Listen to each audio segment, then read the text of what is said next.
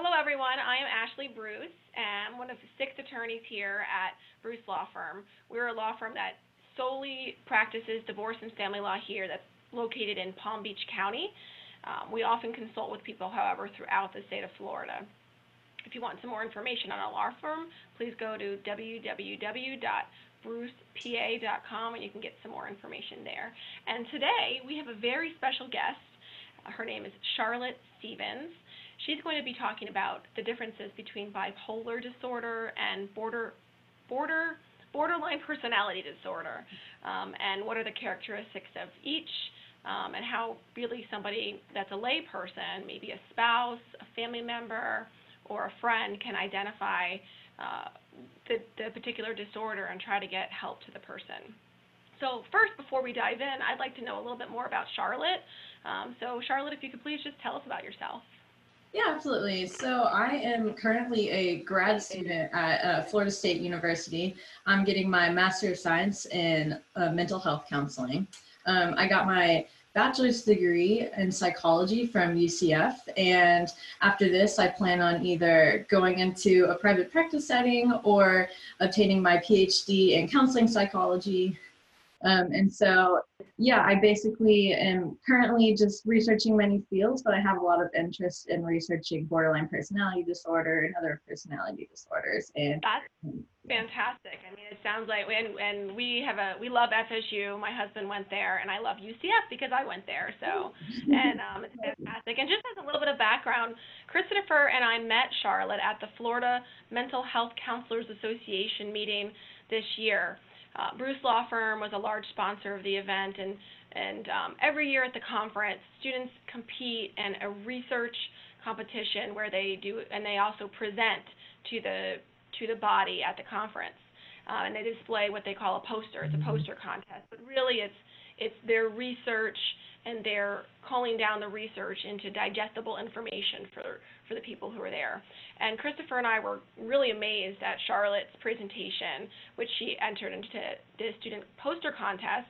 Charlotte's presentation was judged alongside other presenters. Doctors were judging these different presenters, and Charlotte and her colleagues at FSU actually won first place. So congratulations, Charlotte, to you and your team on that. Thank you. So Charlotte, can you please just tell us a little bit about your research and your presentation and what prompted you to research the topic, and clarify for us what the topic was as well? Yeah, sure. So as you said, my poster was kind of looking at the differences and the similarities between borderline personality disorder and bipolar disorder. So basically, what I see a lot clinically is that the two can be confused, and oftentimes people come in with a misdiagnosis, and it isn't until years later that they'll get the right diagnosis. So either they're diagnosed falsely with borderline or falsely with bipolar. And also just in life, like a layperson can very easily confuse the two. And so basically my research was trying to determine strong points that they're different. And so we're looking at how they're similar, but we are also trying to pick out exact points where someone in any kind of situation can determine the difference between the two. And that's fantastic. Why don't you tell us some of the characteristics of each disorder and give us some examples of someone maybe who has had borderline personality disorder and someone who has had bipolar. So just give us some of the differences there. Okay. So basically what is so confusing about the two and why they get misdiagnosed so frequently is that they'll actually kind of look exactly the same to someone when they see them in one instance. So what's really different is the root behind the behavior. So there's a few examples of both of them that will act in the same way. So for example, someone with bipolar or borderline might be really impulsive or irritable. And so we know that in bipolar to be mania, but it's not the same in borderline. So this is where you have to look at the root of everything. For borderline, what's specifically special is that their relationships are where their difficulty comes from. So basically someone with borderline will feel very rejected quite often, or they'll feel like people are abandoning them. They have a big fear of abandonment. So they might act out impulsively or irritably because they feel like they're being left behind. And oftentimes a phrase that you hear in borderline is that they'll leave you before you can leave them. And so they'll act out and do things impulsively in order to either leave you or keep you around. And so in bipolar, they'll do the same kind of stuff, but examining that their history isn't in interpersonal difficulties, you'll realize that it's just because they're in a period of mania or hypomania. And then another example. That's interesting. I mean, the abandonment issue, especially in my practice, is it plays in a lot in the divorce and law practice. So I'm sorry, go right ahead. Oh, no worries. Yeah, and so another kind of example of that is they both have suicide behaviors, suicidal ideation, suicide attempts, and self-harm behaviors. And so if you look at borderline versus bipolar, so in bipolar, a lot of the times that's coming from a period of extreme depression. And so in borderline, conversely, it could be depression because a lot of people with borderline suffer from comorbid disorders, but it could also be that fear of abandonment again. And so when they feel like they're being left, they want to do anything they can to keep people around. So they'll, through no fault of their own, they'll kind of use a little bit of manipulation in order to keep people around.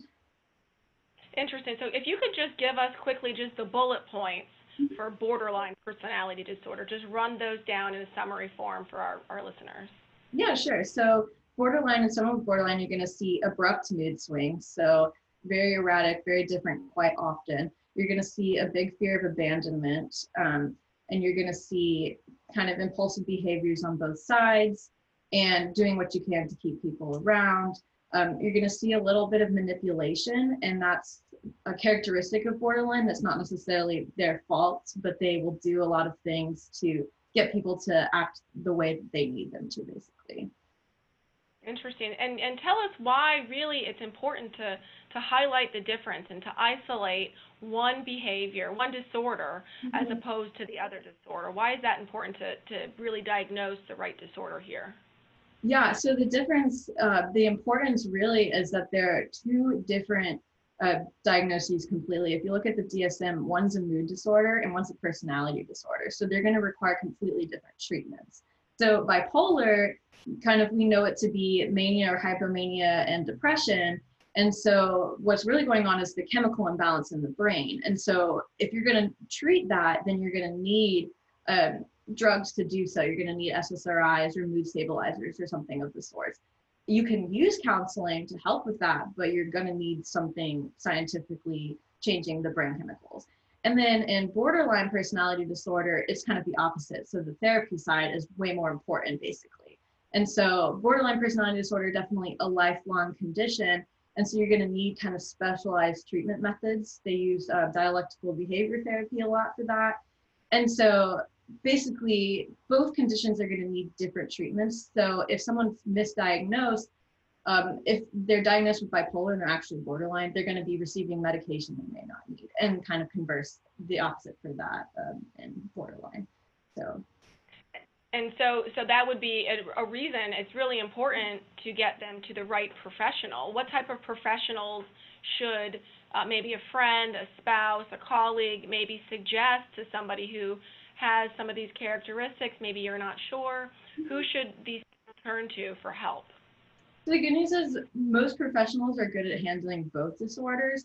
And so really your primary goal should be to get them to an assessment, someone who can do assessments. And so someone with a PhD can do a proper assessment and diagnosis of either of these conditions, someone with a PhD in the psychology field.